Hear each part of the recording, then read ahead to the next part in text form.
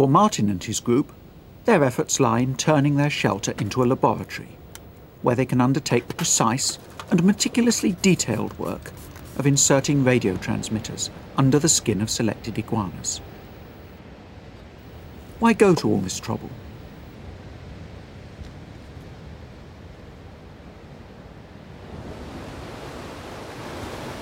If your only means of keeping track of the iguana is by looking at them, you won't know what they're up to when they're out of sight, or when they go into the sea. What's more, if you're trying to correlate the animal's activities with the information on food intake and body temperature, you need some quantitative measurement, some data. You need a monitoring device that travels with, or in this case in, the animal as it goes about its daily cycle. Once in place, the transmitter sends back signals to the researchers as a series of bleeps. These are counted off against the clock. After a few calculations, the researchers have a measure of the animal's body temperature throughout the day. They can start to piece together a little of its life.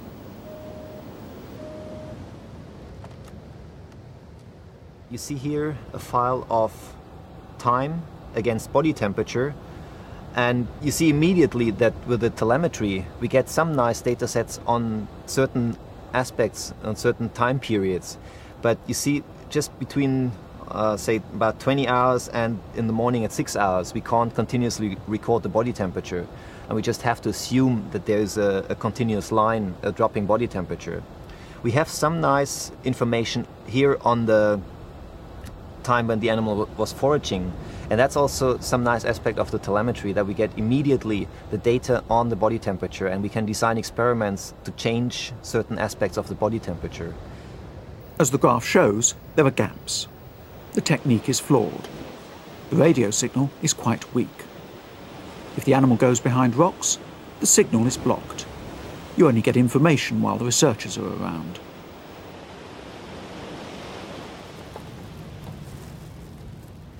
Martin has started to use a new invention, a device which measures heart rate and body temperature once a minute, and stores it on a microchip sealed within the implant.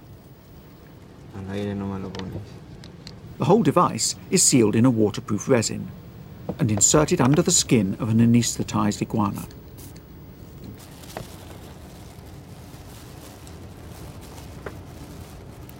There it will stay for several weeks. After the iguana has had a few days to recover from the operation, it is released and the data collected. Later, it will be recaptured and the device recovered. Then the information can be analysed.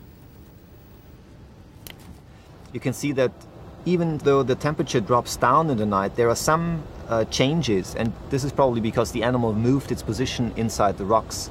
And you see a really smooth warm-up curve, so we can calculate a mathematical function about this on this warm-up curve, and there's no inaccuracies in the data because people didn't count right or did take the time wrong.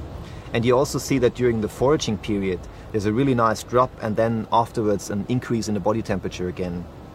Then also the nice drop in body temperature in the evening or in the afternoon, and a little bit of increase again when the animal moved from its rock to a rock that was slightly further in the sun. So that's what they do around 4 o'clock or so in the afternoon.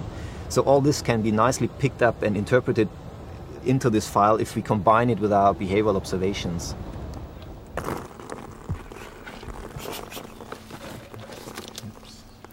Among other things, science is about taking your chances when you find them. Martin has always been interested in the diving physiology of the iguana. If he understands how the heart operates, he's got a clue about the efficiency of blood flow. Quite by chance, he finds out about Beatrix ultrasound work on the main island. He jumps at this chance to look at the dynamic of a heart operating. It's another piece of the scientific jigsaw in place, for nothing. So this, you can see the heart pumping here, and now we can make it like a little bit bigger. You see the movement. And here, oh yeah, that's pretty it's nice. the largest one, yeah. And here it's ending, And here too, if you move with the ultrasound, with the head of the ultrasound a little bit, and you can see how the blood is going through, the rhythm of the heart here.